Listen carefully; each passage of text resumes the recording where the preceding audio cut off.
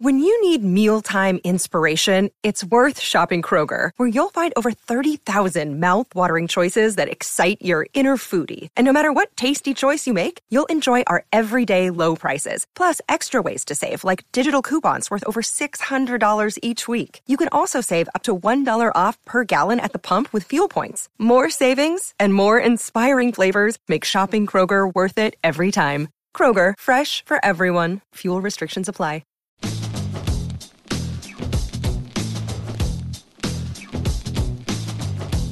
Coffee and Cream on Hail Varsity Radio with Andrew Rogers and Damon Benning. Footwork with the shot clock at 3. Hawkins going to have to hurry. Hawkins with one to shoot, contested 3 ball. Early now, nearly stolen. It is stolen. Galloway's got it. Good Shapiro behind the back. Plays it home. Oh my goodness. Nice pass. Oh, what a find for Caravan for 2. Oh, they never got reconnected. Corner the find, a lean. Offensive rebound. Nice pass. What a feed. How about that read? Westbrook with it. Give it to LeBron at the right elbow. LeBron, one-on-one against Kenrich Williams. Backing him in. Turns. Shoots. Scores! There he is! All hail the new king in town! Young and old, gather round! From one iconic Laker to another. The king, LeBron James, has passed the captain. Coffee and Cream in the morning on Hail Varsity Radio, powered by Currency, alongside Damon Benning, Andrew Rogers. We are live from the H&H Chevrolet stage at Hail Varsity Club, currently drinking the official coffee of Coffee and Cream from the Beanery.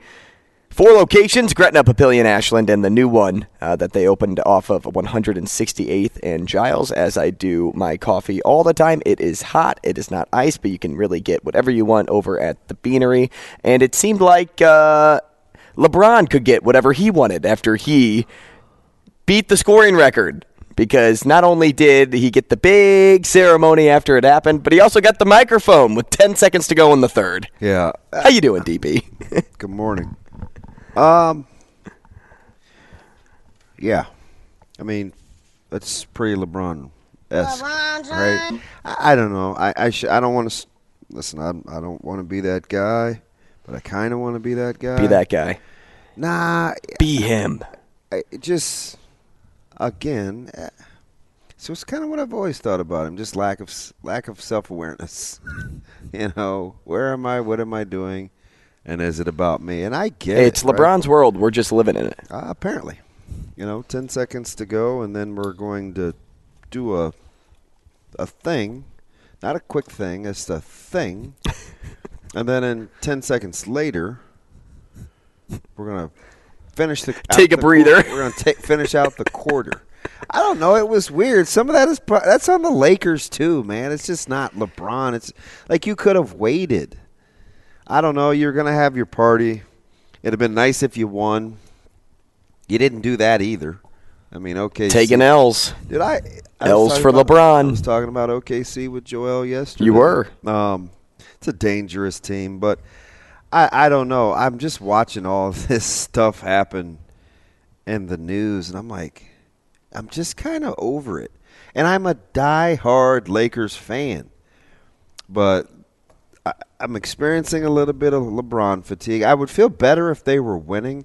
But listen, man, I mean, the guys had, what was it, 1402 out of 1410. He scored in double figures. 1,174 games. 5 now with 20-plus points. He's hit more clutch shots. He has more clutch points in playoff history than anyone. He's done it all.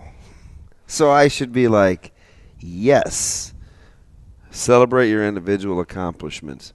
I don't know. I feel like Denny Downer, because number one, I want you to win the games. Number two, I'm a greater good guy, right? Like at that moment, finish out the quarter. But do you know why it bugs me? Because we're talking about that instead of the accomplishment. Yeah, and that I feel like Well, you put me in a tough spot, but I can't overlook that. Well, I can't overlook the fact that you just grabbed the mic for minutes yeah. with 10 seconds to go in the third. Or Right. should I? Yeah, no. So I told you prior to starting the show this morning, they should have waited until the end of the game, for one. Those fans would have stuck around. They would have stuck around if you told them, Did you hey, see LeBron's what they going to paid talk for tickets? 2 hours Gosh. after. Well, and you pay for tickets, and then right when the moment's about to take place, everybody has their computer pocket out. Yeah. And they're just waiting to capture the moment as if you're the only person about to do that. And if you saw the photo on Twitter, and these are things that I like to pay attention to because, a while back it was the Michelob Ultra guy when Tiger was taking his tee shot, right? And he was just standing there with his Ultra and everybody else had their phones out. And we live in such a digital world now where people want to be the one to capture the moment, or they want to prove to their friends or whoever, the world, that they were there in that moment because they have the video. But you look at that photo and if you see the landscape of fans behind the hoop, everybody has their phone out but one person. And that one person is sitting courtside. At first I thought it was Michael Caine. No, it was Phil Knight. Phil Knight just sitting there next to LeBron's boys and just watching the moment. That's probably what I would do. I would like to say I would do that, but I don't know if I would. I think I would be pulled into the people with phones. I've done that before, and I've missed some moments. And I think part of it is just my personality because I hate taking pictures or having pictures taken of me, so I'm not a picture taker. Now, I'll tell you what, though. You talk about stealing the moment because you're like, hey, what are we focusing on? What are we here for? Why are we talking about the fans with phones? Why are we talking about LeBron with the mic? Why will I bring up right now that AD was sitting down on the bench when that happened?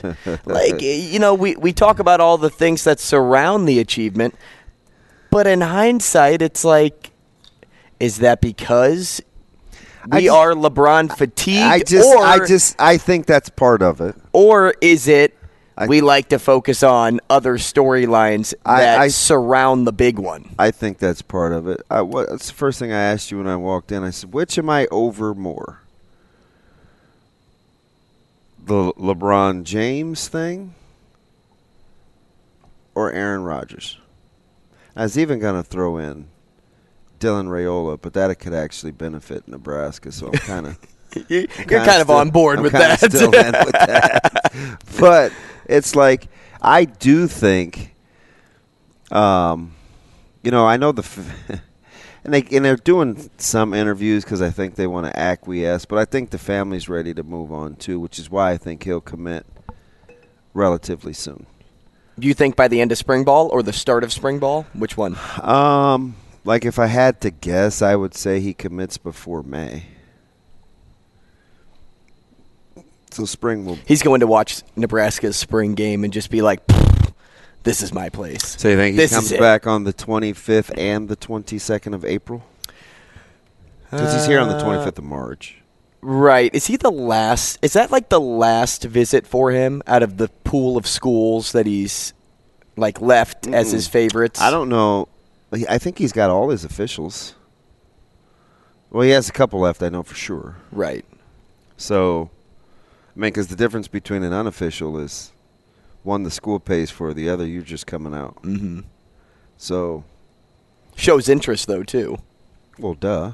Right? Yeah. But you know what I mean? Yeah, but you're going to come see your uncle and your alma mater a couple times, right? Well, maybe. If my uncle attended a school that I didn't really want to go to, I wouldn't say that's the reason. So here's the thing, though. But your dad is going to go see his brother, and that's your dad's school. I'm pretty sure it's not going to hurt you to go. Correct. Right? Correct. You don't have to be sending any sort of meaningful message. You're just going to go. Now, we'll be the ones that read into it. Oh, he loves it. Oh, he doesn't love it. Oh, he's going to commit. Oh, he's not. But, I mean, if I was in that same situation and that was my dad's alma mater, I'd go. Why not? Okay. They're recruiting you. Right.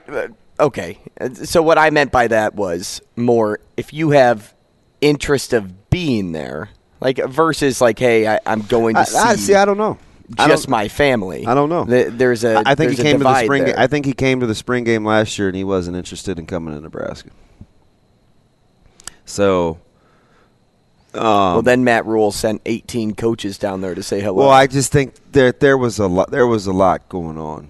Because he committed to Ohio State a week after. 10 days after being in Lincoln. And I think he had his mind made up. Well, I think there were some things that he told Nebraska not to do, and they did it anyway. And it just further showed that they weren't really paying attention. I mean, that's a whole nother conversation. But you don't come to the spring game in Lincoln and then commit someplace else, within the next 10 days and have had interest in coming to school at Nebraska. And for them, in my opinion, I could totally see it. I'm not going to say rightfully so, but, I mean, he just asked for a few simple things. That's all. Just a few simple things. And that wasn't a thing. So, I mean, they moved on. But back in the fold now, and you've heard a couple of people. I don't know. I haven't seen any. I try not to pay attention to crystal balls. I'm sure they're out there. I don't know where he's being crystal balled to. But, I mean, we heard Sam, on our show. And I wanted to grab Mitch, but he was kind of doing the radio tour. So we gave him a rest this week just because I think everybody else was talking to him. So I was like, give him some time just to be refreshing and do something different. But I think I didn't get a good sense after Mitch Sherman did the sit-down that Mitch thought he was going to be Lincoln bound. I don't know. It's always interesting with recruits, especially super high profile, because I can only relate to what's going on in our house. I do think there's some recency bias. Right? Like, what school was I just... Well, that's why I think there could be some benefit to Nebraska being on the back end of some visits. Yeah, but it's not going to sneak up on him, though. Like, what? So, why, though? Like, what doesn't he know about Nebraska? They sent 9 coaches, right? Your uncle's there. You've been there numerous times. Mm-hmm.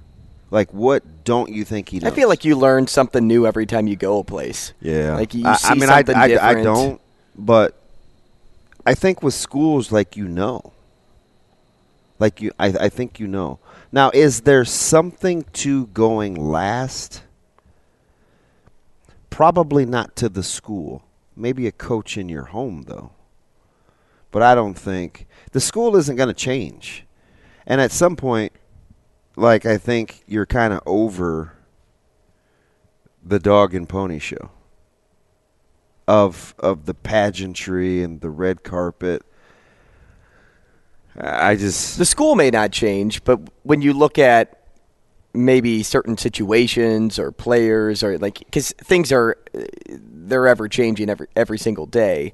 You may show up stuff is different every day at our job. Right, but that's what I'm saying. Like, it could be a different conversation. It doesn't sway me, though. Right, but it could be a different conversation of, hey, maybe we see you here quicker. Like, if you showed up, maybe it's a day one thing. I think if it comes down to that, then it's not about what I think being recruited needs to be about. Like, on the 4th time or the 5th time, are you gonna say, is something gonna sway you?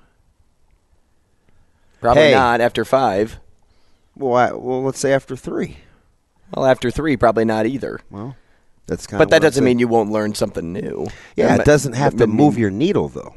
I mean, you can die on that hill. It's totally cool in the conversation. It doesn't have to move. But I don't think it's gonna. It doesn't. It's not. It doesn't necessarily have to sway you. I don't want you to even say like sway. I mean, I just want to make you think.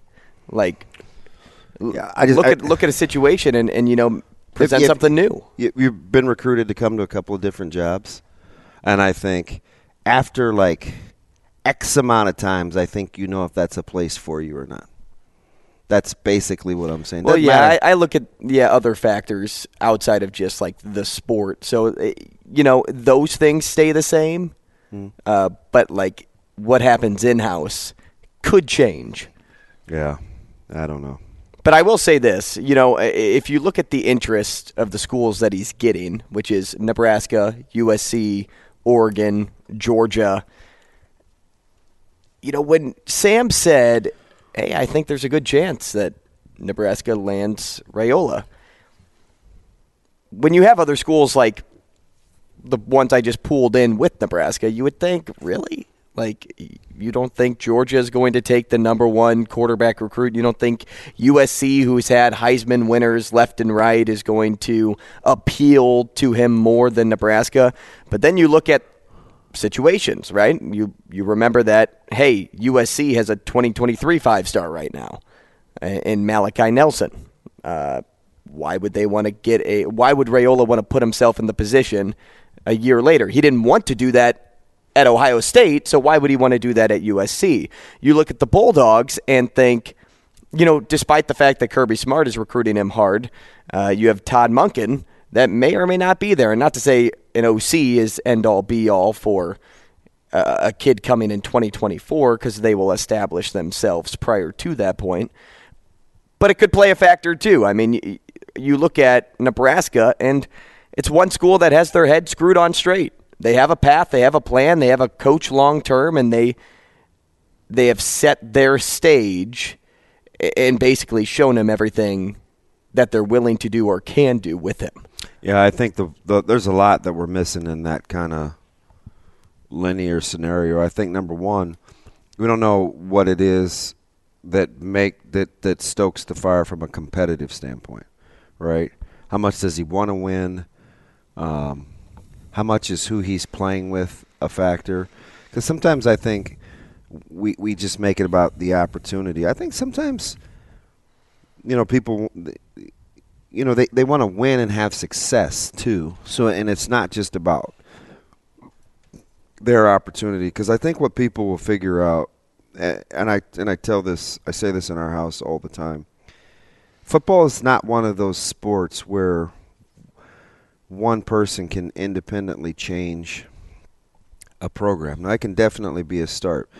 T. Fraze needed help, right? When we talk about those teams and we talk about that recruiting class, we talk about 30 other guys that were on that team, right? A Wiegert, a Zadiska, an Ed Stewart, a Sty, a Baron Miles, a Tyrone Williams. Like, you needed way more than that. And he missed a good chunk of time, and he was still an integral part as the prize quarterback recruit. We saw Ohio State have a couple of number ones in the stable at the quarterback spot, and they all didn't last because it's not easy in a team game where you need other things to go right around you. We've seen what's happened with Quinn Ewers. Like, the quarterback spot, it's interesting. I just think we don't evaluate it right, because I don't know if we appreciate enough of the things other than physical attributes. Your willingness to compete. Like, has it ever gone bad for you? Has it always been rainbows and butterflies? Do you elevate other people around you? How much do you win? How do you play against good teams when all things aren't equal? I just think too often when critiquing the quarterback spot, we look at measurables. And you know what's funny about that? Like, that's our fault. We know better. Like, we know better. You've seen, somebody gave me the analogy the other day. Jeff George, Joe Montana. Well, you watch these guys work out, you're probably taking Jeff George, right? Jeff George doesn't win near as much as Joe Montana.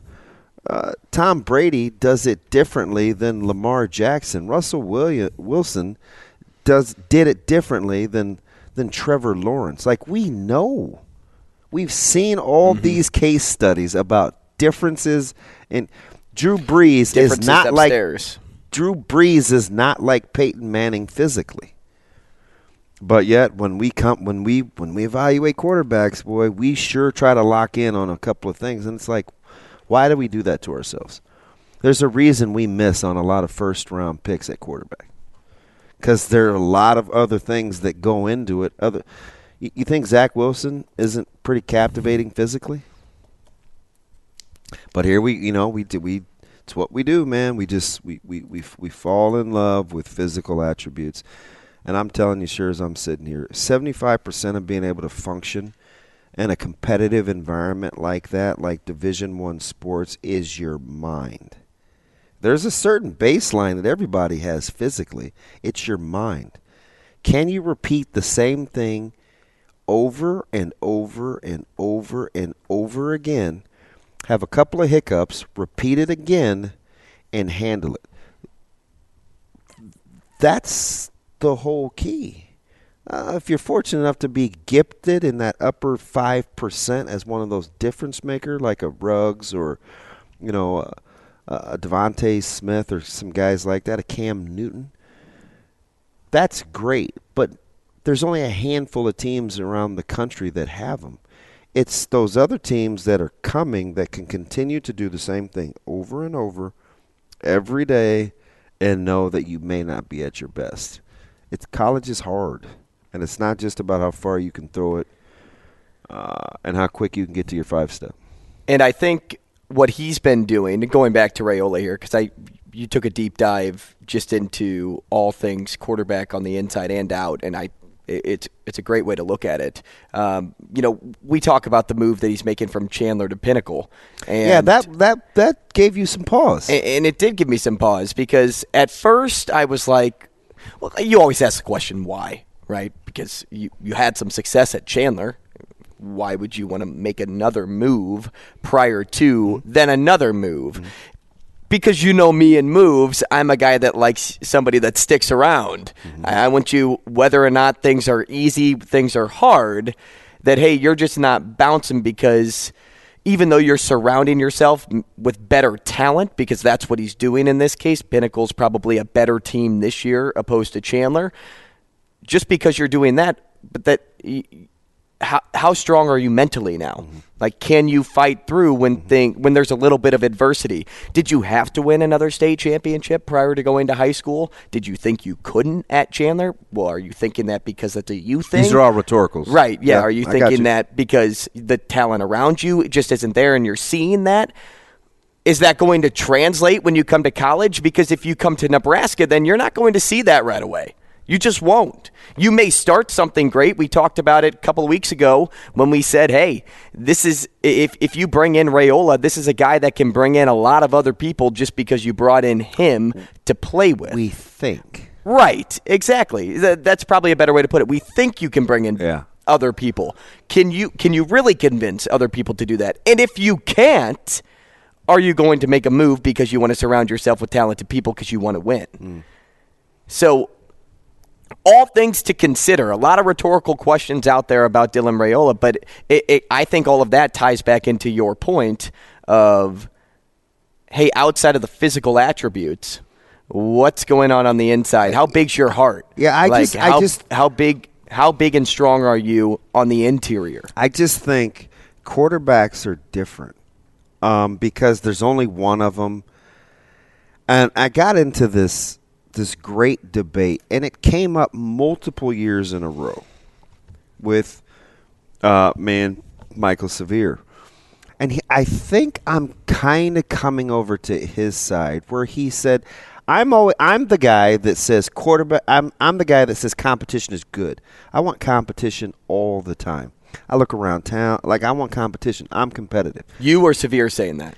This is me, and I'll get to the conversation, right? Yeah. So I said, I want Nebraska the last 10 years, I think it started with maybe Jebbia or some of the quarterbacks.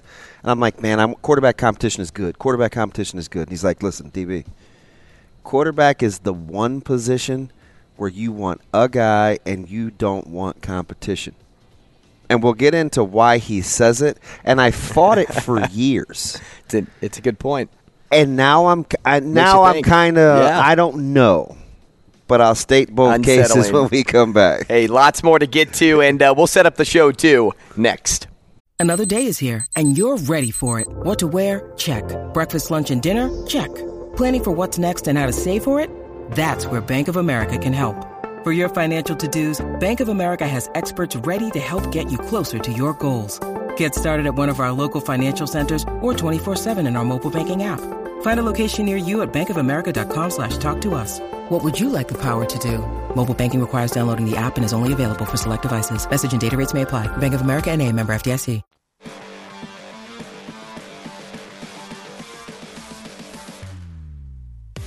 Coffee and Cream with Rogers and Benning on Hail Varsity Radio. Hey, if you're just joining us, it's the perfect time because I'm here to set you up for what you're about to hear the rest of the way. We'll play two for you in the next segment, presented by Dingman's Collision Center. If you want to play, 888-638-4876.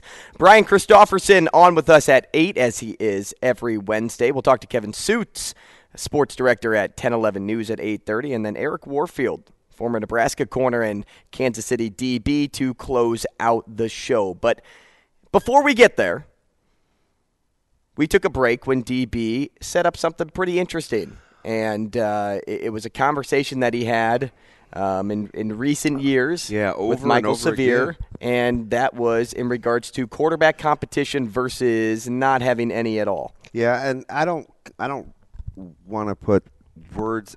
The gist of what I think he's saying is that quarterbacks are such a different breed, and they're the leaders. He's like, hey, everywhere other than the quarterback spot, you want competition. You want to have the guy at the quarterback spot. What spurred the conversation was we were going through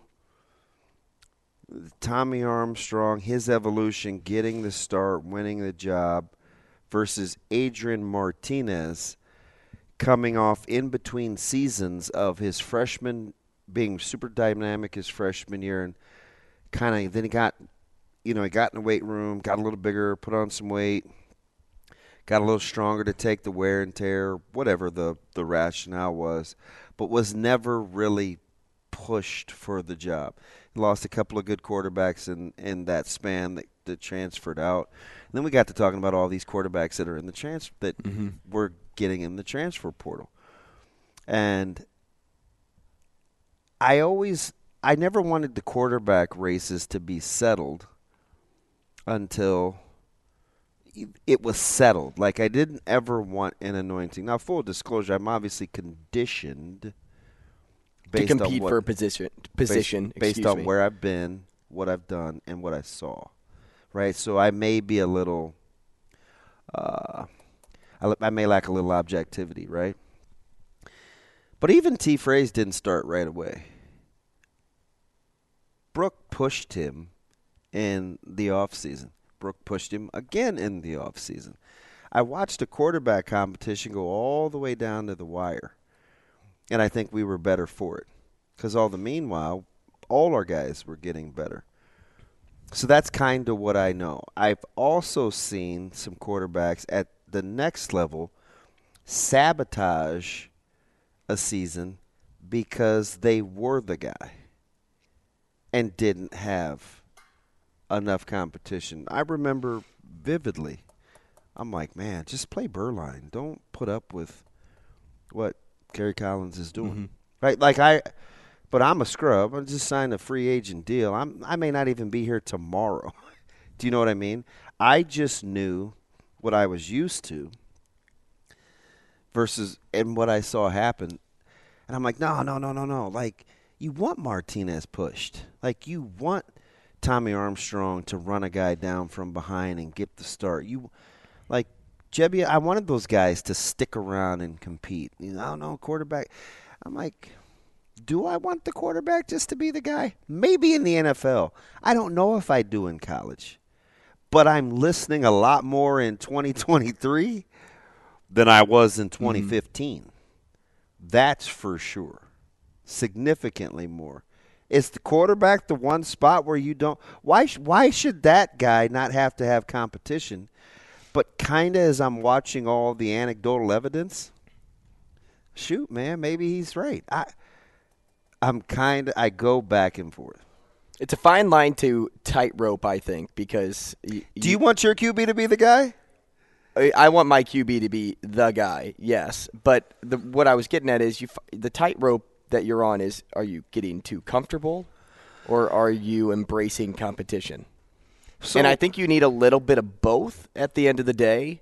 But I also want my quarterback to feel confident. And by feeling confident is that because I made him the number one, didn't give him a lot of competition, I bought into him, I told him he was the one, and in turn he continued to compete every day, or did he just kind of sit down? Did he kind of just rest with it? Let me ask you something. Should his makeup matter? Like, because what you're describing is, or what I hear, I don't want to put words in your mouth.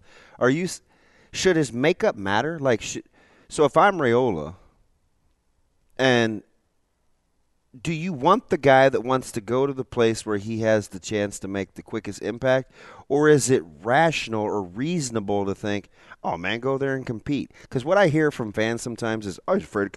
We're not talking about Raiola, clearly. I'm just talking about in general when guys transfer. Oh, they're afraid of competition. Oh, they're afraid of competition.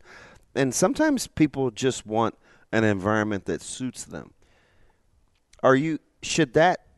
Should his mentality already be in place, or you want to see that sharpened? Are we talking for Raiola? What you were just saying? For Raiola? No, in general, just from in your general. quarterback, yeah. Because remember, you're kind of saying, well, I want him pushed, but is it going to be complacent? If complacency is creeping in your quarterback, do you have the right guy? No, I don't think so. Unless you've set the message clear that, hey, you're the guy, but you're the guy because you're better than the rest. And you can see that, and everybody notices that. But if you're somebody that, you transfer in for environmental purposes. Environmental. I like that. No, I get it. Yeah, I mean, it's all based on, hey, now you have to compete for the job because we don't know you yet. We've seen you. We've seen you play. We know your tape, but do we know you as a person yet? I mean, we're still learning. So let me see what you can do out there. Should we? Maybe quarterbacks are the way they are because we treat them differently. Don't they deserve to be treated differently, though, I'm kind of vibing a little. But it's the ultimate team game. It is, but who drives the team? I don't know. It You depends. put Are the you ball- talking to Brad Johnson? Are you talking to Trent Dilfer? Are you talking to Aaron Rodgers? Hey, don't tell Trent Dilfer that he Are you talking to Joe he's Montana? wrong. He had a lot of good players. You know what I mean? It's fascinating. But some of it is our fault because we've made them the guy their whole – like, what's the best position to play in the state of Nebraska? It is the quarterback. What is the best position in the NFL? It's to be the quarterback of the Dallas Cowboys. The best position to play is quarterback. It seems like it, right? You get the captain cue because you're the quarterback. You're involved in every play. Maybe it's our fault. Some of the better quarterbacks let another guy on the team do all the talking like they're the best, whether it be a wide receiver like Kelsey or tight end like Kelsey or a wide receiver or something like that. I mean, they let them. DB, we're also getting into an age where the quarterback's the best athlete on the field. Yeah, Cam Newton started that. Right, but that's the age that we're getting into now. You look at the two quarterbacks in the Super Bowl. Those are the two best athletes on the field. You know where I see that now? Is U Sports. The best athlete plays quarterback, and they figure out the rest. It's kind of like in baseball growing up. The best athlete, unless you were the coach's kid, played shortstop, or you started. You were the pitcher. Like, you always put your best athlete in your skill position. I'm fascinated by the discussion. What do you think? 888-638-4876. Random Mike on line one. What do you think? Good morning, Mike. How are you? Hey, I got to tell you, I'm waiting. They got some kind of weird music playing. I can't hear what's going on. Yeah, we're just going back and forth talking about quarterbacks.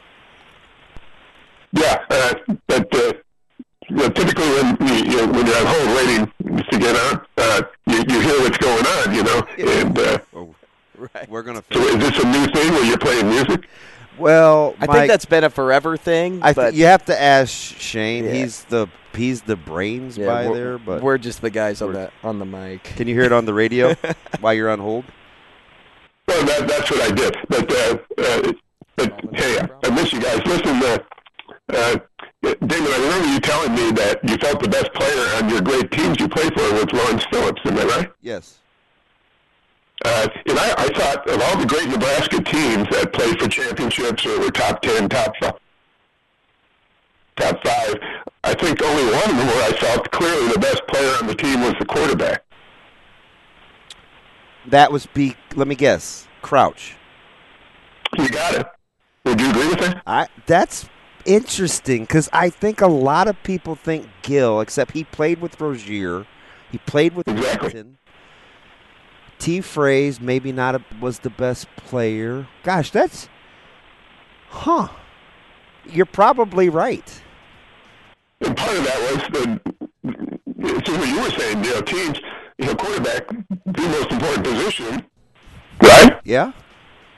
But great teams, you got to have more than that. And Nebraska's great teams definitely did. And of course, the defenses were awesome. On a Wednesday morning, huh? Mike, appreciate the call. Hey, when we come back, we got to play a game, though. It's 2 for you before we – hey, Travis on Twitter said they always put the shortest kid at second base.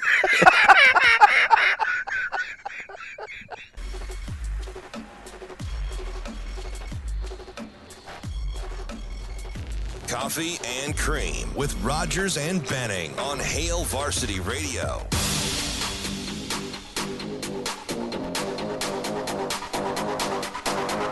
Hey, welcome back. We're about to play 2 for You presented by Dingman's Collision Center. But before we start the game, I want to tell you a little bit about Dingman's. They have 4 locations throughout the metro area along with their standalone mechanical shop at 120th and Maple. They've been in the business for over 25 years and they're family-owned, family-run local business.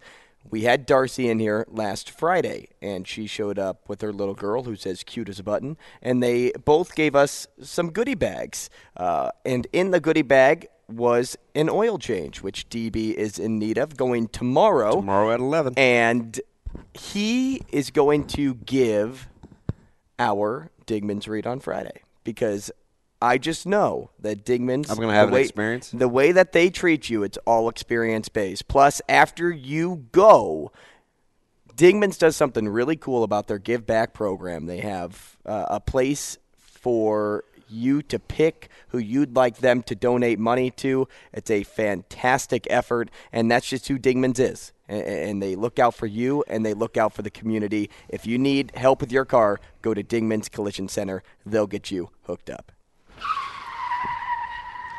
Or that. Let's go to line 1. Ray's on line 1 here to play 2 for You. Ray, good morning. How we doing, Ray? You doing good? Ray, what's up, buddy? Good morning. Ready to play? I am ready. You know how to play? I do, and I want Andrew and DB. Wow. Right, see, he's go. ready to go. He is. He's locked. He's a smart man. Yeah, he is. Gotta He's get 40 here, okay? Let's see if we can get $40. $40 on the line. Let's start with this, DB. A president on currency. There you go again. Another tough one. All right. A basketball violation. Okay. A chip flavor. Okay. I like these. And a TV network.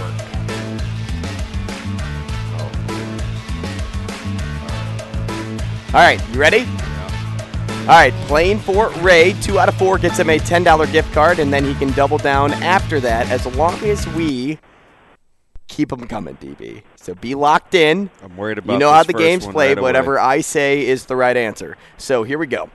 A president on currency. 3, 2, 1. George Abe Lincoln. Washington. No. It's either going to be It was either going to be George Washington or Ben Franklin. Why Abe Lincoln? Well, Ben Franklin wasn't a president. That's true. Good point. So it had to be George Washington. Great point. Great point. Why Abe Lincoln? Because he's on the penny and he's on the 5. Well, I guess Washington, isn't he on the nickel? Am I wrong when I say the that? dollar, yes.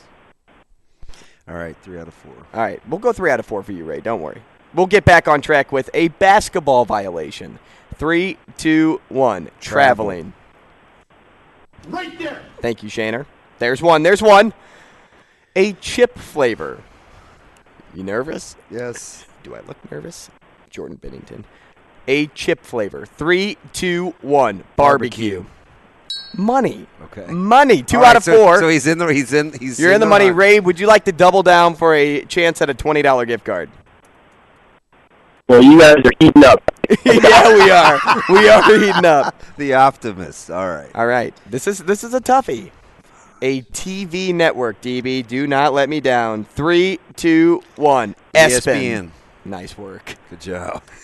Wow. That's a terrible name for a network.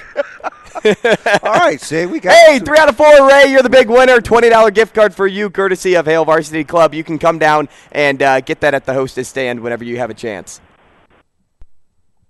Love it. Thank you, guys. Thanks, Ray. Hey, thank you. Not bad, DB. Think you'll get the cheeseburger pizza? Did you see that was the special? Yeah. It sounds fire. delicious, and it looked great. I just don't know if I could do the warm pickles. I got a pickle. Most pickles are warm when you put them on there. Because now, when you put a pickle on a burger, right? Okay. They start to steam a little bit, DB. They get They're warm. not warm. Well, they're not cold. Yes, they are. No, they aren't. Can I give you guys my answers? Yes. Okay, so what was the first one? I think it was the president on currency. The first one is George. I agree. W. Bush. Sorry, it was George Washington is what Okay, DB and what's was the second looking one? Why did you kiss Joe Biden on the lips? Traveling. Oh, well, yeah, you were traveling over there. Yeah. That was a foul. That was a party foul. It's a Democratic party foul last night. That was. I don't know. That was some heck of a smooch. Third one? What was the third one? A chip flavor. Kettle. Huh? That's a style of cook, but whatever. Huh? I mean, that's a flavor, isn't it? I don't know. You could have said plain. Plain, yeah, plain. I mean, that's the plain Surprised you Lay's. didn't say something complicated like salt and vinegar. The plain Lay's is the best. that would probably Cucumber be a dill. The plain Lay's is the best. Though. Sour cream and onion. Nothing's better than plain Lay's. Dude, those are the only ones left in our variety chip box. Sour cream and onion? Yeah. It's because they make your breath stink. They are good, though. And I went with what was the last one? I went with ABC. ABC. It's as easy as 1, 2, 3. So picking you two guys was better. Yes, it was, because Ray won some money. Like off the top of my head, I think you picked the most obscure of the main currencies. Whoever has a 5. Whoever has $1 anymore. Like, I feel I only have 20s. Like, I get Do I need to renegotiate TJs. my contract? I get TJs. That's it. Whoever has a 5. Is that just me? No, the last time I said, is that just me? The poll stated clearly it was just me. Right. Which, by the way, I learned 3 things yesterday. One was about temperature of meat. Yeah, so and when Abby asked me on Twitter, I was like, I don't know, is there a difference? Like I say medium for a burger, right? And I would say I do specify medium rare for a steak. But I didn't know that there's a difference for most people. 80% order their burger differently than they do their steak. Oh, yeah. So I learned about bacteria and open and closed and good meat, bad meat. The other thing was when Shane, I thought Shane was whining a little bit when he said, well, it's only the people that like their steaks well done that we just get killed. And I was like, really? I thought it was the people that eat their meat rare. Like, ooh, that's gross, right? Most people say that, but they're okay with it at the end of the day because you aren't cooking it. 89% landslide with over 5,000 votes. Shane, how did that make you feel? Good? Validated. Because you were right? You feel validated, Shane? I did feel validated. And the other thing is, apparently deodorant is overrated. There are lots of alternatives out there. Nope. Guys, I'm telling you. Schick started it. Please put it on. But I was riding with Schick. Because I'm a secret guy, a secret no aluminum. Now, I do rotate. I'm a rotator. But 2 of the 3 that I think I think even the degree I use is women's. It's the thin stick. So you're saying when it's overrated that men versus women's deodorant is overrated? My man Brian Wilson, or are you saying Grizzly, not wearing it at he was all? talking about these alternatives, right? Cocoa butter and some other stuff. Ben Eisenhart, another former player, has gone through the no deodorant phase. I'm like, I heard that with celebrities. That was like, what, about 10 years ago, Shane, when all those celebrities weren't wearing. Like Brad Pitt. Is that because he has armpits? Oh, look at you. But then there were, like, if you Google celebrities with body odor, most of them their little taglines and stories are people that don't like deodorant, but apparently that's overrated. So I learned those 3 things yesterday. I'm a big deodorant fan. And I learned the difference between aluminum and no aluminum. I'm telling you, man, Twitter. I'm a big when used correctly, deodorant fan. When Please use it. What, deodorant or antiperspirant? Either I did learn that there's. My mom told me a couple weeks ago, and I can't remember what she said. But I know that there's a difference. Mom, I promise I was listening in the moment, but it just did. It went one ear out the other. Fish tanks and clean rocks and all kinds of filters. I don't know. I was confused. Hey, you and Shane should play. No. Yes. No, because he's back on the phone. Oh, you got lucky. I did. You got lucky. I'm still trying to figure out why you picked the $5 bill, though. I kind of like the rationale of the 2, like on a penny and a. But I just don't. I don't run into a lot of people that have a 5. I had some 5s over the weekend. Of course you did. Maybe it was recency. Yeah. Out of breath, Brian. Hey, but he's talking about our guy. I wonder if that's his guy. Brian, should we bring him on? Yeah, let's talk to B. All right, Brian, you got a minute 40 here talking about a little LBJ action. What's up? Hey, man, I give congratulations to the Lakers on the bar for breaking Kareem's regular season scoring record for career. That's what I was going to do at first. But after listening to y'all, it sounds like I need to go pick y'all up a bouquet of deodorant sticks for my birthday on Valentine's Day. All right, to make sure y'all ain't musty up there at Hale Varsity. People coming in and stuff. Hell no, it's stink up in here. Hey, I'm telling you what, I'm a big deodorant guy, Brian. You don't have to tell me. Hey, Danny, don't do that, Danny. Don't do that. Oh, I'm not. I'm not. not. Listen. I'm the guy that takes the lid off of deodorants in the store, or will spray. I will smell them and then put them back on the candle. shelf. Yeah, I'm that dude. Hey, all I'm thinking, the kids, the kids be coming home, but they smell like. Don't do that. I gotta ask you something. So we were talking about how you like steaks cooked, right? And yes. So it seemed like most of the responses on Twitter that were from my fellow, like, African-American people. Yes. We didn't start eating real steak, rare or medium rare, until we were, like, adults, right? Like, growing up as kids, we were pretty much ingrained that, like, your steaks were brown, right? Yes. Okay. If it ain't brown, it ain't done. See, that, I'm telling you, almost everybody that I know that looks like me is like that. And it's because of how we were raised. Yeah, I'll tell you what. I mean, I didn't learn how to eat a steak differently. I think until everything's I was how you were raised, though, right? 8 years because, old. like, my dad made rare steaks every time. And that's what you go with. Yeah, that's what I go with. It's all about how you were raised. Let's talk about other things with Brian Christopherson next.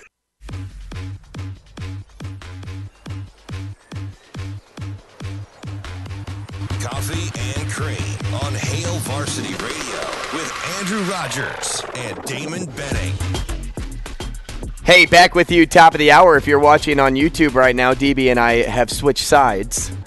DB is now on the left, and I am on the right, because normally I'm right. Oh, look what he did. Never mind. Now DB's back to being right. He's such a most trickster. of the time. Oh, we switch back again. Now Shane's just having fun over there in his corner. It's Coffee and Cream in the Morning on Hale Varsity Radio, powered by Currency. We are live from the H&H Chevrolet stage at Hale Varsity Club. An hour of guests coming your way. We'll talk to Kevin Suits at 8:30, and we'll follow it up with Eric Warfield at 8:45. But for now, let's welcome in Brian Christopherson, senior writer for Husker 24/7. Brian, good morning. Good morning, guys. How are you? BC. Good morning. How are It's you, always buddy? a good day when we get to talk to you. Oh, well, that's very kind of you. I enjoy talking to you guys, too. So your colleague, I'm pretty excited. He sent me a message a couple of days ago that Mike J. Schaefer, is in fact doing a Super 6 composite again. And for the record, BC, I just want you to know he can confirm I got it in immediately. You're usually the last one, Yes. I think. Yeah. I got it. Didn't mean to call you out on the radio like that, but I think that's a known. I got it like immediately. That was a known thing by now. Whew. All right. So, yeah. BC, I got to know. You're watching this thing kind of unfold. It's the number one quarterback in the country. Shoot me straight. Does Brian Christopherson have Dylan Raiola fatigue? No, I don't. I mean, he's such a big-time player and is going to mean so much to whatever recruiting class he picks. I understand that the coverage is going to be through the roof. I think Nebraska has made their case very well, and I'll just say that I like Nebraska's positioning right now.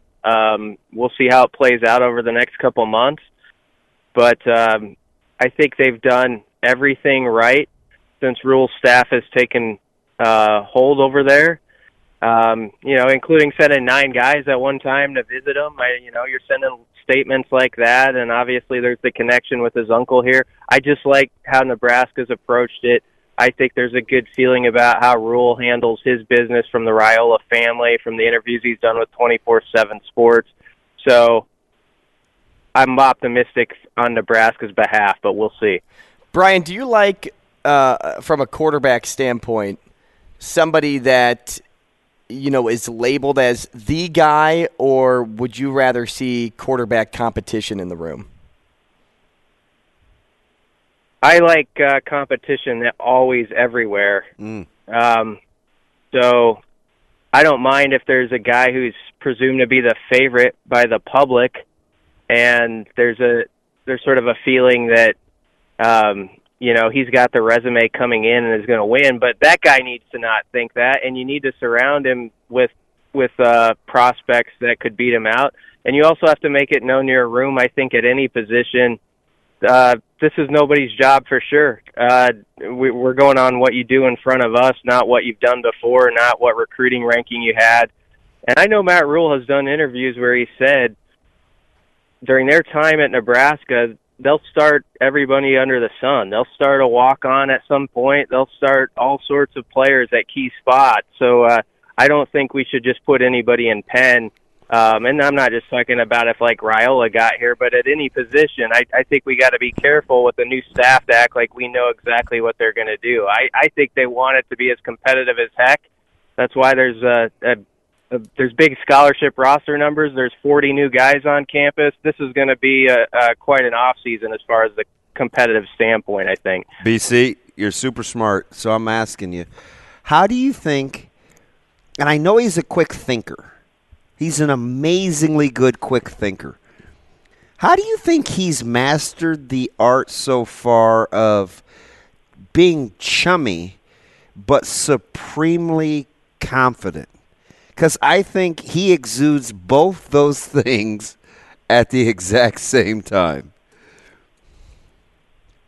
Yeah, he does do that pretty well, I'd say. As somebody who doesn't do that himself, I'm not a good spokesperson on that, but it is a gift, I think, to be able to connect. I think the people who are just great communicators, they make the person who they're answering the question or talking to feel like they're the only one in the room for that moment. And not a lot of people actually do that. One thing I'll say in our brief interactions with Matt Rhule, like when he's done media things locally, is I notice when someone asks him a question, he really dials into that person that asked the question, and he's looking at them, and it's almost like a one-on-one conversation takes place, even though he's in the media room. And that's a subtle thing, but I think it's stuff like that tells you someone's a pretty artful communicator or understands how to do it well. But I think the confidence probably comes from the fact that they have built programs. He sort of knows the formula they want to use. They've done it before. They're doing it again. And there's a track record that it has worked for them. And so with that, you're going to be under the belief that it can work again. We're talking to Brian Christopherson, senior writer for Husker 24/7. Toss him a follow on Twitter at Husker247BC. Brian, how much further ahead would you say Rhule is today opposed to his time at Baylor and Temple? Yeah, I do think they're a lap ahead of where they were there. He pointed this out on one of his interviews. At Temple, they were in the middle of sort of switching conferences and elevating. I believe it was going to the American Athletic Conference. at that time. And so I think they took some lumps on the head the first year, sort of because they were switching levels of competition somewhat, and also he was building at the same time.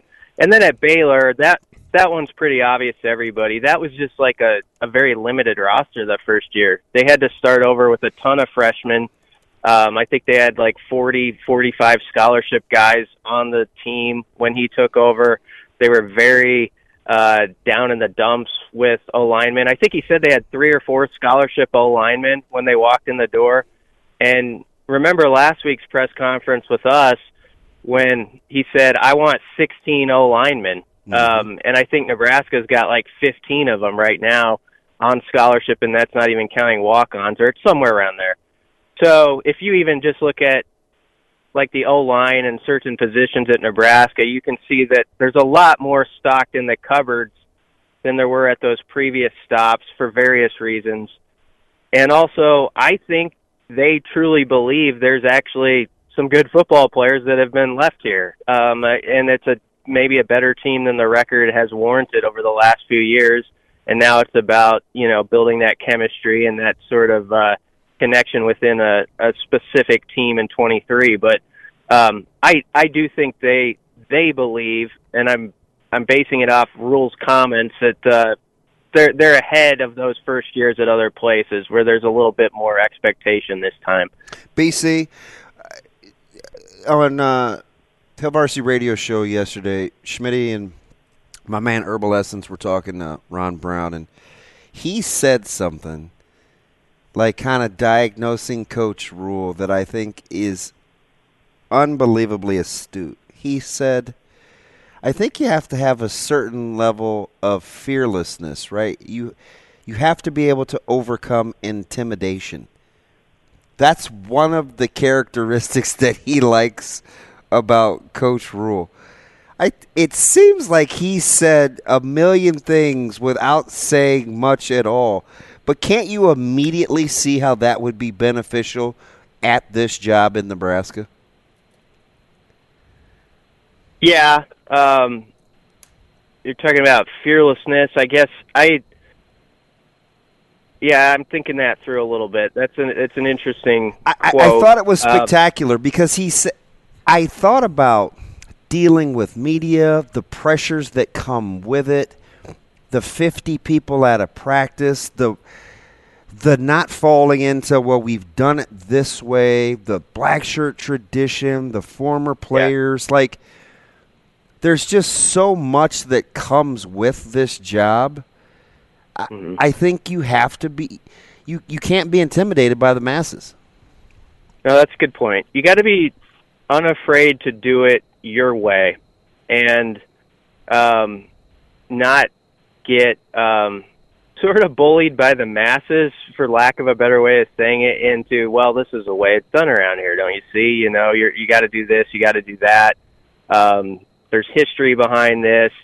And I'm not saying with that, like, do away with the black shirts or something like that. But I just think sometimes we do get really stuck in Nebraska, like, oh, this is the way it was done, so you got to keep doing it that way. And that way hasn't worked necessarily lately. So I think you can. I like what they have said at various points is you embrace that there's history here, you appreciate that about that place, but you also have to have an eye toward what's next. What's the thing where we can get out in front of people, like Nebraska used to do? And, that was the thing about Tom Osborne that made him so great. Yes, he was a great X's and O's schemer, but he was an innovator. Like, he was somebody who was ahead of, like, this is what we need to be in the weight room, this is what we need to do here and there, and all these outside aspects people in other places weren't paying as close of attention to.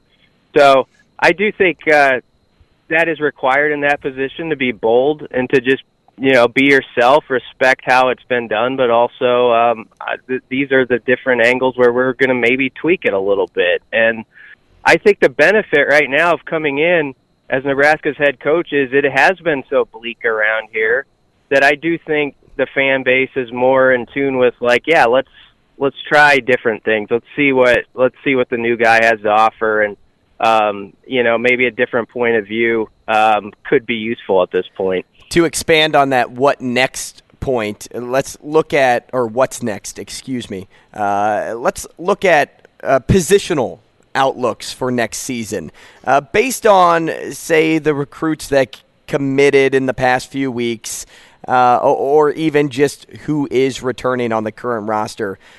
Which positions do you think receive the biggest boost for next season? I think the secondary is very strong on paper, actually. I mean, they return everybody that was a starter almost, and then I just think there's all sorts of intriguing guys who have popped in that are going to make that competition bump along pretty well. So that spot I like.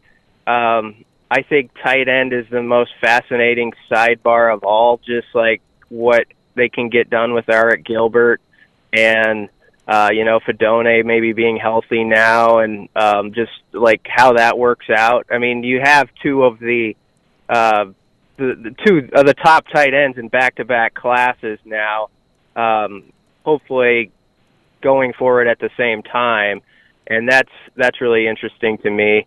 The D-line and how that sorts out is probably the one where I hate to put like, oh, that's a question mark. I mean, we're a ways away from spring ball, but D-line's a spot where I don't know as much about certain guys and how they're going to fit yet, or how they're going to play up front, or what exactly how they're going to align themselves, honestly. So D-line is probably my biggest curiosity, is the word I would use, of those position groups. And receivers up there too, because it's just, they need more chairs in the room now. They've just loaded that competition up, and it's going to be all sorts of interesting. BC, this level of surprise that I put Jaden Doss and my Super Six. Reach, you could see it or you like it. No, I have no problem with that. I'm a Jaden Doss fan. I don't know if he'll be on mine. I actually haven't done it yet. I'm the last one of the party this time, Damon, and getting that in.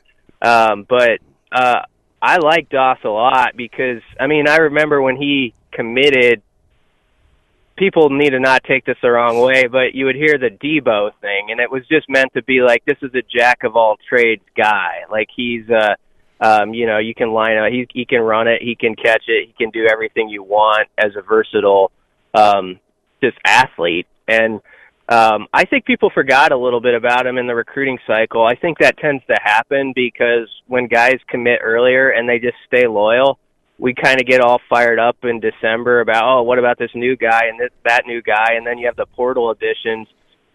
People need to go back and think about Jaden Doss, Riley Van Poppel, some of those guys who just hung around steady, Dwight Boodle, guys like that who were in this class for a while. They've known what they want to do. They stayed with it. And I know that the previous staff and Bill Bush thought an awful lot of Jaden Doss, and that was viewed as a huge score when they got him as a recruit. So I don't think that's a reach at all.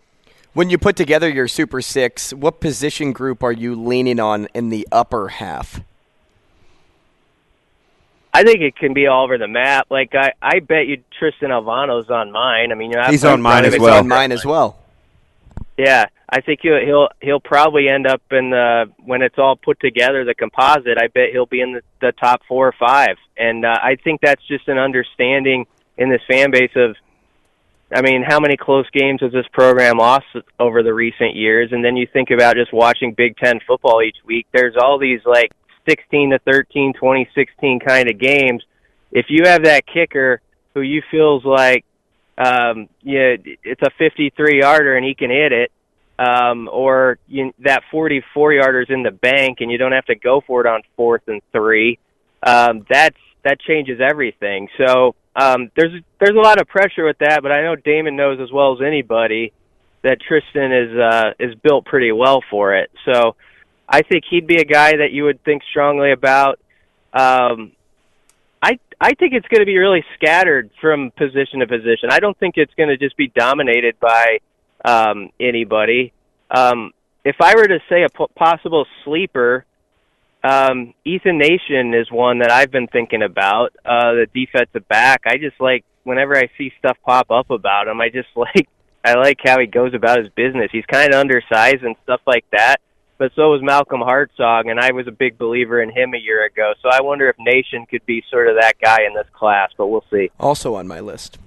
Yeah, that's funny. Also on my list. So I was talking to Tristan last night, watching the Westside Lincoln East debacle, and we were talking after the game, and he's running track because he wants to be more athletic, and he thinks jumping will work on his leg strength and track training will help his hip flexibility. He's not playing soccer as an all-state caliber soccer player, so because of risk of injury, but he's doing track to work on leg strength. That's when I say you don't need he doesn't need a babysitter. That's what I'm talking about. Dedication, man. And you're talking about. Nebraska had a scholarship kicker on their roster and added him. That's a coaching staff that's like, got to have that guy. And I think everybody around here, I've never seen it quite like this. After that state title game, there have been examples close to it, but I don't know if I've ever seen the fervor like there was within the fan base. Like, Nebraska's got to have that guy. Like, they need him. Like, you can't let him go to Iowa or anything like that. And there was just like this, it was across-the-board agreement that a kicker needed to be in this class. And I don't say that in any way demeaning. I mean that as like, that's how good Alvano was to the eyes of this state. Is that he just felt like an automatic guy as people watched him. They're like, I want that guy in the clutch with the game on the line on my side, not kicking against me on Black Friday. You know what it was, BC? The Nebraska fans were having flashbacks to Keegan Johnson's coming out party in the state championship when he had been really good all season. And Nebraska's kind of like, Then he plays his ass off in the state championship, and everybody's like, we got to get that guy. We got to get that guy. Nebraska fans weren't going to let that happen again with Tristan Alvano. Yeah, it feels like in-state recruiting's a little different right now. I don't know. It does. And I know that conversation's getting beat to death, but I think there's truth to it. And, you bring up Keegan, another interesting guy in this class. Ismael Smith-Flores coming in late. Completely I don't know if a big enough deal was made of the fact that, his dad was an Iowa legacy Hall of Famer, and Nebraska, stole him away from Iowa. I know Bob Wager and the connection there, but if that were the other way around, people would be losing their minds, like, how did Iowa take this guy away from Nebraska? So I think people need to recognize sometimes when it goes the other way, too, just saying. BC, I'm over here losing my mind. I feel like DB was just on mute over here based on all of his facial expressions. Wasn't I not? So I almost put him as my sleeper, and I'm like, you know what? Watching his tape for a guy that hasn't played that long, being recruited like that, he's pretty good. Like, that's a good get. And I spent like 4 minutes basically just yelling at Andrew as he's nodding in affirmation because he has no idea why I'm so excited about it. But I'm like, we just flipped the kid that is a legacy guy, and he's good. Yeah. Well, Iowa offered him mid-fall. Only like 4 or 5 games into his one season. And they are very selective. Yes, and they would and people can say what they want about Iowa football, but they know a thing or two about the tight end position. We'd have to say that. They've had some really good ones. They have the best guys in the world that played at Iowa at that position. So I think I just feel like that's when people are sleeping on. I get it because he's only played a year. I like both him and Jeremiah Charles out of Arlington. I don't think those were forces at all. I know the Wager connection, and some people kind of wonder about that, but I've talked to both those kids, and just the way they are and sort of their mindset, I think they're going to fit well. So that's one I just thought, if the shoe were on the other foot and his dad had gone to Nebraska and he was going to Iowa, we would, everyone here would be all the talk for weeks, and no one cares the other way. So I'm just saying we got to be a little fair about that sometimes. BC, call me crazy, but when putting together my list, I led with an O-lineman, and my sleeper was actually an O-lineman as well. I really like Machacek down low as a sleeper on this team. Which you guys are in cahoots. Which he could be like defensive as well, and you can touch on that too. But at the top, DB had. Do you care if I share? No, go ahead. DB had Van Poppel at the top of his list, and I know a lot of people have or will put Malachi Coleman at the top of their list. But when I looked at team need, I addressed offensive line again, even though there are some returners there. I like Gunnar Gatula. What do you think about having him that high on the list, or do you think others, and I don't want to say more deserving because every recruit is deserving of the spot on this list, but do you think I'm crazy for going that high there? No, just have patience, young Andrew, because people are I'm telling you, people on these lists, people like to put their guys who are going to blow up, they think, the first year or two, but these lists aren't just about that. It's over the long haul. And if you're picking offensive linemen, you have to have it in mind, it might take toward 25, it might be 24, 25 till we see some of these guys, right? Actually on the field as main guys. So I think you got to keep that in mind, and you can make a good case for them. I like Sam Sledge a lot, as a possibility. He was my sleeper. And I always struggle with Jason's name, Machacek. Everybody knows who I'm talking about out of South Dakota. Right. It looks like he's going to start on the D-line. That kind of flipped in the last couple of weeks, so he's probably a D-lineman to start, but he would be a guy who I would definitely consider as a sleeper too. Hey, I love going back and forth with you every Wednesday. Thanks so much for joining the show. We appreciate it, and we'll talk again next week. Thanks, BC. Thanks for having me, guys. Hey, coming up next, we are talking to another cat out of Lincoln, and that man's name is Kevin Suits. He'll be joining the show. Lots to talk about, and maybe we'll start with high school next. Let's get it.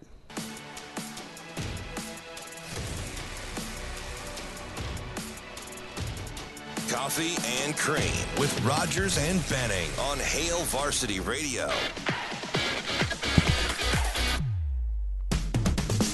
Hey, let's have some more fun as we continue our hour of guests. It's Coffee and Cream in the Morning on Hail Varsity Radio, powered by Currency. He's Damon Benning. I'm Andrew Rogers. And on the phone, we have Kevin Suits, sports director over at 1011 News in Lincoln. Kevin, good morning, man. Happy Wednesday. Good morning. Good morning. Special K. That's sometimes what I feel like I should K. be calling Good with nickname. a little cereal in the morning. So every other week I've asked you, I think I have my answer. The best high school basketball team in Lincoln is Lincoln East. Correct. But I mean, it's on a tee after what happened last night, though, DB. We can talk on Friday or Saturday after East plays Pius, and that answer might change. It's so crazy. If you would consistently do this over the past, 90 days, the answer probably would have changed 5 times. I just think, and I'm a little, full disclosure, I'm a smidge biased because I love Carter Mick. It's the baseball in me. I like the way he plays. He's ultra competitive. He shredded Westside last night and did it with a smile. And Templemeyer, those guys are just so tough, and they're well coached. I don't know. I think the record looks to be legit with Lincoln East. I didn't love all their quality wins coming in, but they're way good. They're pretty good.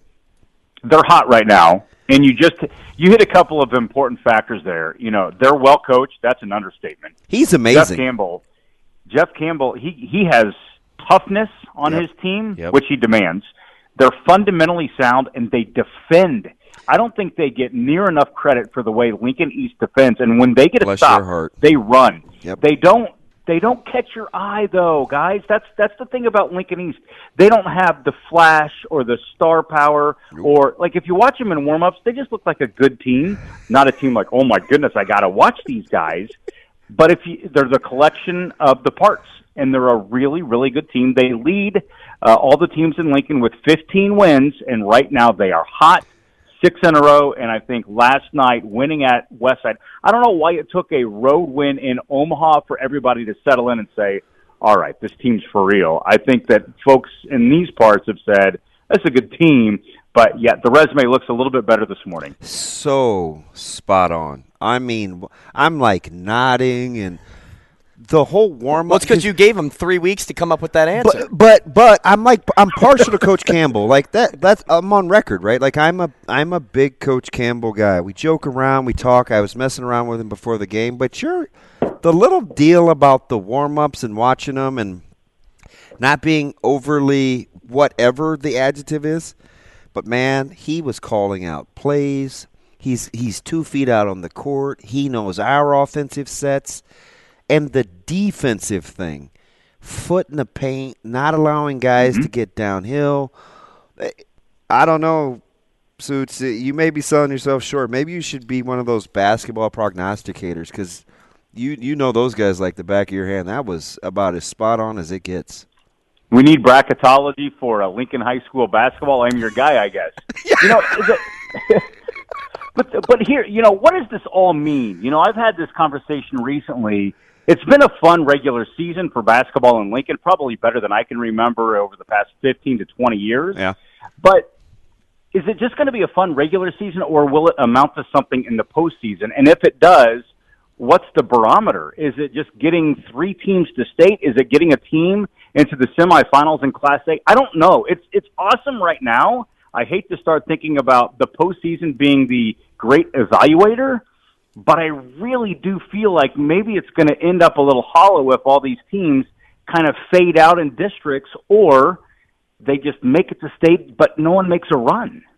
Hey, keeping it with basketball here, unless you have another follow-up. No, I'm good. Keeping it with basketball here. Yesterday, we got a question on the show that was in reference to college basketball, and if you were taking a team today to win it all, who would it be? And then when the bracket comes out, too, and you see a team that's 5 or lower, who you would take to make a so-called Cinderella run in that group. Because I know you release your AP Top 25 every week, so based on everything that you've been seeing with how wide open this field is, what do you think, Kevin? Andrew, that's wild. I had that same conversation last night with someone. Filling out a Hey, you don't have to tell them about now, our text exchange. Filling out a bracket right now is an impossible task, and it's not going to change, I don't think, leading all the way up to March. Purdue's going to be the sexy pick because they're number 1. I don't think they're going to win the national championship. I don't know that they'll make the Final Four. Agreed. I just don't know that team is deep enough and built for a postseason run. The complementary pieces around Edey, I think they just need one more guy. But to answer your question, beyond 5, who's the team to pick? Well, it's crazy because that group 5 to 15 changes every single week because there are constant updates in college basketball, or upsets in college basketball. Baylor, Virginia, though they've been inside the top 5, who else would I maybe throw in that mix? I really like Virginia. That's a team that I do too. I think is built. I think they're built for the postseason. They can shoot it. Amazing coaching, and that's a team when they get a chip on their shoulder, they play so well. North Carolina State, I think that's a team that's really getting better as the season goes on. I'd throw them in the mix, and then again, top 5 or not, UCLA, Arizona, one of those 2 teams is going deep into the tournament. Hey, watch out for the Thundering Herd, too, out of Marshall. Oh, yeah, he's on this Marshall tip. But since I don't know if it's just because I profess my affinity for you over all these years, but you're hitting on all my chords, right? You nailed the Lincoln East, the basketball thing. And did you hear the school that he kind of casually threw in there? Yeah, North Carolina State. No, ding dong. UCLA. For some reason, I'm a sucker. I don't know, Kevin. I think that's the team. And I did. Full disclosure, I watched him get annihilated by Arizona. Got handled by USC. I still like UCLA as kind of that sexy pick. They have experience in the postseason. Jaime Jaquez, can't you see that being one of the guys that just goes off in the tournament? Sure can. And Mick Cronin, he's a great coach. And I'm with you, DB. Like, there have been games that I've flagged and be like, I've got to watch this game, and you just expect so much more out of UCLA than what they end up producing, that Arizona game in particular. But I think overall, that's the summary of this season, though. There are teams that have really nice records, but in the big moment, you think that they're going to take off and separate themselves, and it just doesn't happen. Look at Kansas. Yeah. My goodness, Kansas has 5-6 losses. Yeah. But they're still considered a national championship contender. They get good point guard play. It's over. Let me get you out here on this, Kevin, because you're right there in the heart of the pressure cooker, and you see all the media, the throngs that cover the sport. And Coach Brown said something to Chris Schmidt yesterday on the Hail Varsity Radio Show I think is fascinating. He said, and I quote, "You have to have the ability to overcome intimidation. I like the fearlessness so far that I've seen in Coach Rule." For some reason, Kevin, I was like, yes, that's what has to happen at the University of Nebraska for a multitude of reasons as a head coach. Are you vibing with that? Absolutely. You know, and here's the thing that I would add on to that, Damon, is that Coach Rule, he's in awe of Nebraska and its history and getting to sit down with Coach Osborne and reaching out to Ndamukong Suh and so much that goes into the past here, but it doesn't overwhelm him. He embraces it, and he walks this very fine line of like, yeah, this place is awesome. I know there's pressure to win, but it's not affecting who he is. He's so comfortable in his skin, and I think that is maybe what Coach Brown is talking about with how he doesn't have that intimidation factor, this fearlessness, and I think that's just because Matt Rule just knows what Matt Rule believes, and he's got the guys around him that enable him to be himself at all times. Hey, Kevin, thank you so much, too, last night, before we let you go, for posting that pic of LeBron on your Twitter page. It was fantastic to see you pay tribute to him in that moment. I'm pulling my hair out, Suits, and I'm a diehard Lakers fan, man. I don't know what to do with this. Okay, let's clear this real quick. I'm an Illinois guy. I grew up in Illinois. When Michael Jordan played, it was on TV, no doubt. Every single night. He was a winner. He's my guy. You will not be able to convince me in my mind anyway that there is somebody other than Michael Jordan that's the greatest basketball player of all time. Let's get to it. Hey, Kevin, I'm a Bulls fan, too. I'm with you. God love them. Man, that run was just incredible. And if I could go back in time, I would go back to the 90s sitting on my mom's living room floor watching Sports Channel Chicago, Scottie Pippen, John Paxson. We can go down. Luke Longley. I'd go back to watching Luke Longley, guys. You're the man, Kevin. See you, Kevin. Wow. Hey, let's talk to Eric Warfield next. Ooh-wee.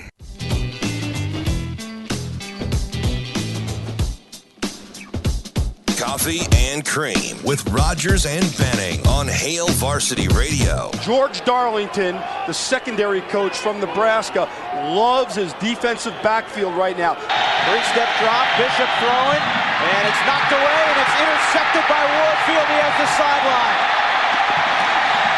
And he'll get it to the 16-yard line. Well, that's nice of you, Shane. How about that? What an intro. Taking care of my guy. We'll be talking to Eric Warfield now, and Eric is not only just a great football player, but a great person, according to DB, which is why he's here with us today. Eric, good morning. Good morning. I haven't talked to Damon in so long. It's a pleasure to be on here with it. Not since last year 2 years ago before the Chiefs Super Bowl run. So, but listen, I follow you on social media, and Andrew, and I can joke with you because we're boys. He goes, don't follow me on social media. You have my phone number. You can reach out to me. Hey, when I have a question, I think I'll go to your Twitter page. So E-Dub, this is the funniest thing ever, because full disclosure, Andrew, Eric used to live with us. He came down early from Texarkana and Lincoln, and he stayed with us. We tried to take good care of him, and me and Troy doing this. But so we go way back. But he goes, so what is Eric doing these days? What does he do? And I looked dead at him, E, and I said, Nothing. Living the good life. He likes to golf. Yeah, he goes. He didn't give you that nice of a response. He just said playing golf. That's all he said. But that's the American dream, to make right? The most of it. Right? What's Like that? that's the American dream, though, right? Like, you got your financial planner, you got on a budget, you did the right things. Like you should be Good on able you. to enjoy the perks of life, right? You look like you're living the good life. Yeah, you have to. I got lucky, and my best friend is right there in Lincoln, Nebraska, with you guys. So he was working at Wells Fargo when I first got to Kansas City, and I went to Kansas City with an entourage. Like my brother moved in with me, had a couple of college teammates to come to Kansas City with me. Kids from high school came. I'm a 7th round pick. I don't make that kind of money to be taking down, those kind of people. So lo and behold, it's a month after the season. I'm dead ass broke. Yes. It's safe to say you got better at balancing your checkbook later on in life. My guy got an immaculate place in Omaha, condo. Yes. Him and AG. Amon had one too. I went over there. We hung out. How many things of tequila did you have waiting for me in the freezer? Oh man, that little place there was something else. Good gosh, Damon, why you bring that up? Hey, I'll change gears then. Well, I just think it's impressive because I watch you. You don't take yourself that seriously. You've never bragged about, I've done this and I've done that. Like, it's just your personality. You're a giver by nature. You're just easy going. Yeah, that's me, man. I got that from my mom. When I was in high school, she took in 3 other kids, same age as I was, and raised her own 3 kids along with these other 3 kids. And I'm sitting there, amazed at this single lady trying to raise her 3 and then 3 other adults, and to get them all to go to college. So she did an excellent job of doing that, preparing us. And I think that big heart can be taken advantage of at times. Being in situations that I've got with the legal stuff, and yeah, the world knows that. So it's just I fell prey to certain things that I wish I hadn't. But I love the life that I've lived. I regret maybe 1 or 2 things. Other than that, man, I'm happy with where I'm at. We're all mama's boys. I think at the end of the day, all 3 of us. All 3 of us are mama's boys. Hey, Eric, you mentioned being a 7th round pick for the Chiefs. Let's talk about that in regards to just your love for that team, that organization. Being a Chiefs guy through and through, and I know you ended your career with the Pats, but how cool is it to root for this team and to watch them have the success that they are having nowadays? I love it. We waited a long time for this.